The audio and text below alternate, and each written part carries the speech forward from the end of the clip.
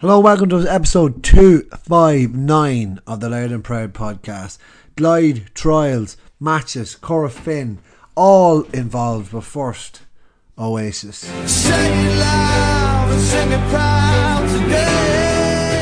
Yeah, so this is your free episode 259. It was a killer of a weekend for Glyde, another heartbreaking final loss.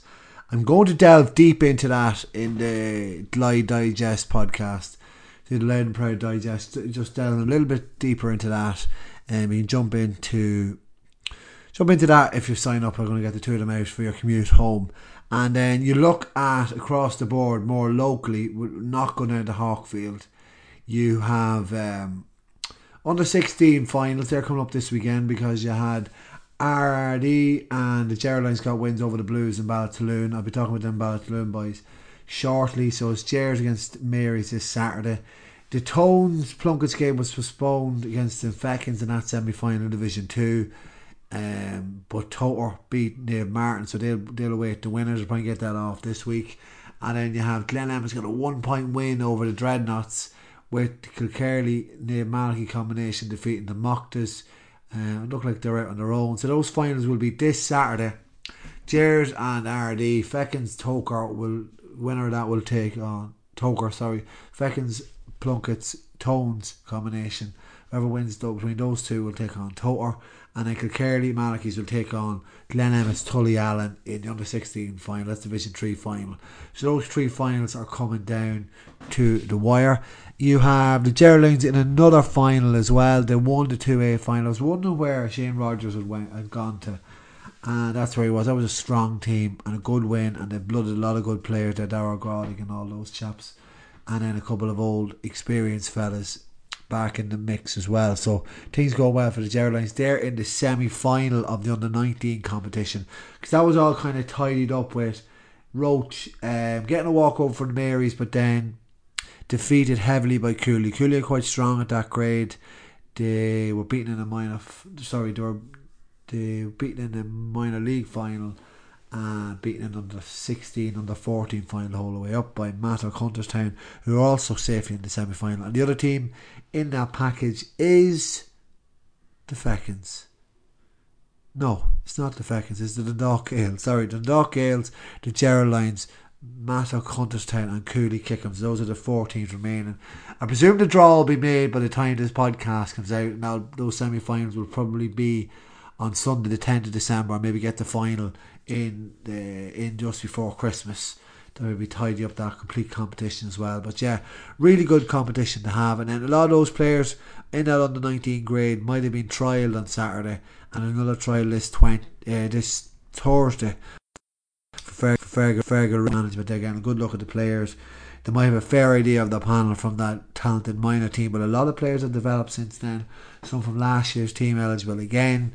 So really massive opportunity there. And a lot of good work goes on at trial games this time of year as well. Looking about, and players develop differently, and some players catch the eye. And so very interesting there to see. I presume, like all good management teams, they'll leave the door open. Someone may be playing well in club football, playing well in colleges, playing well in school, secondary school. You see RD will take on the Pats Navan at 12 o'clock on Wednesday. I'd love to have gone to that game, but unfortunately I can't. It's at noon in Park Talton.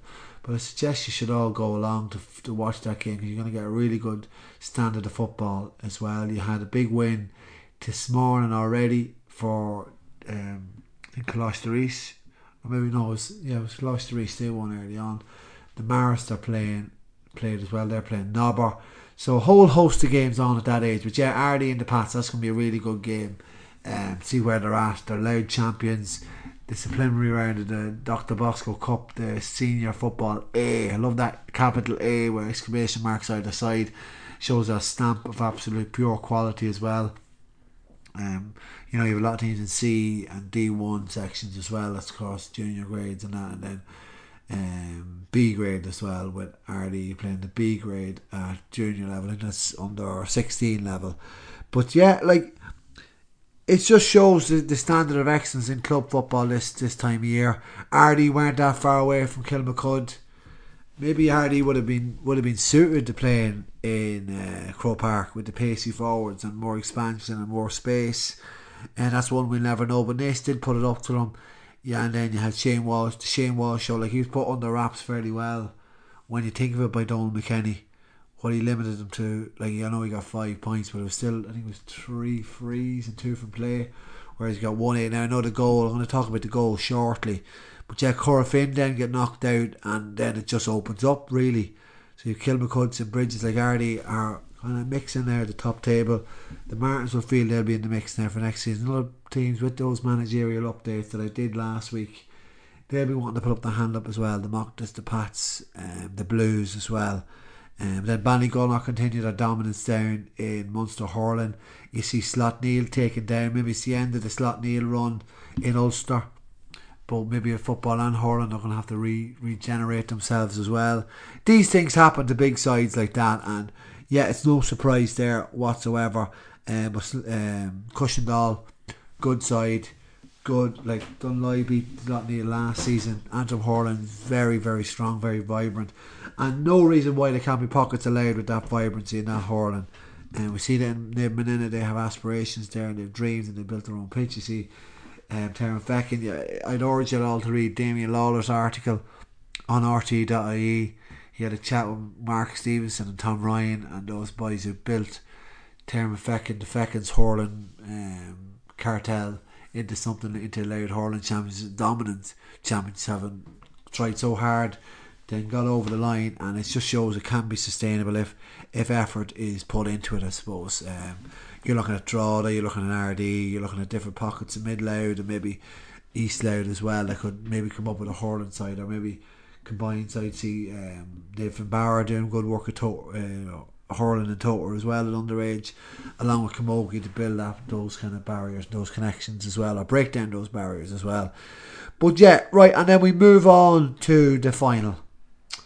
Glyde, just one of those losses where I had a chat with Darren Nolan last week, and my greatest fear was, from coming off the phone to him or coming off the Zoom call with him doing the interview, was that this is a team that is just down from intermediate, and that proved to be the case. They had that extra second, that extra half second, that extra timing, that extra ability on the ball and in possession, and that was my biggest fear. That's how it played out. In contrast, when I summed up that, I thought there was a chance. Kieran Sheridan inside, they don't play fully defensive, they'll get chances away, and if they get the lead, they'll be dominant, and they did get the lead. But what they didn't factor in was that split second of timing and quality and composure that the Kildare side, Milltown, possessed. You know, Kevin Bourne was earmarked as well by Dara, being a class footballer, and he proved that. Just their ability to move the ball and not get caught in possession and put Glyde under real pressure that they weren't really used to within Loud. A lot of teams would have sat back, a lot of teams wouldn't have been able, like, that intermediate football really stands to you when you come down that, especially in that first season only. That intensity and that split secondness, that they're able to put the pressure on Glyde and put them off their stride, force them into handling errors, unforced errors, a couple of them crucial moments. And despite the confidence Glyde had, 7 wins in a row, the pressure at Milltown was just too much. They got the early goal, they just never looked like winning. Milltown just got the score. Sharon just got that kind of got that edge in the way Glyde, it made Glyde look passive when they were just keeping the ball and holding on to possession, and they didn't get a hold of the trophy that the Irelanders did, because the team that they played was just superior in keeping them retaining possession, moving them around. Even with 14 men, they get a man, Jacob was at the corner back, the wing back. Kind of a shock to everyone that he got red carded. Probably just Connor being in through the ward, another notch, another whack on him. Give the red card, and then I think it probably was the worst thing to happen. Glyde, they had that momentum, they were building into the game. the boys are probably getting a little bit complacent. Glyde got the dander up, they got the arses bollocked off them at half time. Starting to play better football, starting to be more decisive, starting to use that spare man. Then what happens is that they go a man extra, and then it means that Connor's just permanently in as sweeper. There's no outwardly pressure around the field. After the level with Brian Duffy, the Milton boys, the Kildare boys, get their heads in front. They stay in front. They kind of cat and mouse trying to hold them off, and they were brilliant, much better at that game. It meant that once they were a man down, instead of that lack of concentration they showed, they got real focused then with the man down, and they used it really, really well. And then, similar like I mentioned, Shane Walsh, he gets the goal with Nate pushing up the field. David Brennan pushes up the field as well. Declan McKenna, who was spoken to as well by Dara, he came out from Sarsfield Club, the big senior club in Newbury, just out the road, and runs it into an empty net. And it's just unfortunate. It's just a pity they didn't get the job done, or maybe just squeaked it. I thought they were going to squeak it, Glyde. They had chances, they had goal chances. They were always going to get one chance at the end, and just the pressure on Milton just forced them into those kind of miscrewed passes or misused efforts. But just wasn't to be. Wasn't able to get that score and run up. But I've a bit on. I've the silver linings. I want to talk about that. That'll be coming out as well today in this week's podcast mix for you from Loud and Proud. But yeah, that's episode 259. Commiserations to Peter Duffy and Glyde as well. Gradually, like 2 out of 3 Kildare teams winning. They're really, really, really coming good. Maybe sooner rather than later they'll probably get up there and in senior level, into county level. We'll face them again. I think that'll be in probably Hawkfield again, or maybe Tullamore. I don't think we have a home game against them. Yeah, I'll get all those fixtures up. Loud team back out training. There might be a bit of a revolving door there. I'll talk about that as well, with behind the scenes and on the scenes and on the pitch and off the pitch as well. But yeah, that is it. Thanks very much for listening, and I will chat to you during the week, and I will chat to you next weekend, next Monday again, same time, same place, for episode 260 of the Loud and Proud podcast. I'm just flying in, aren't they? Good luck, bye bye, thanks for listening.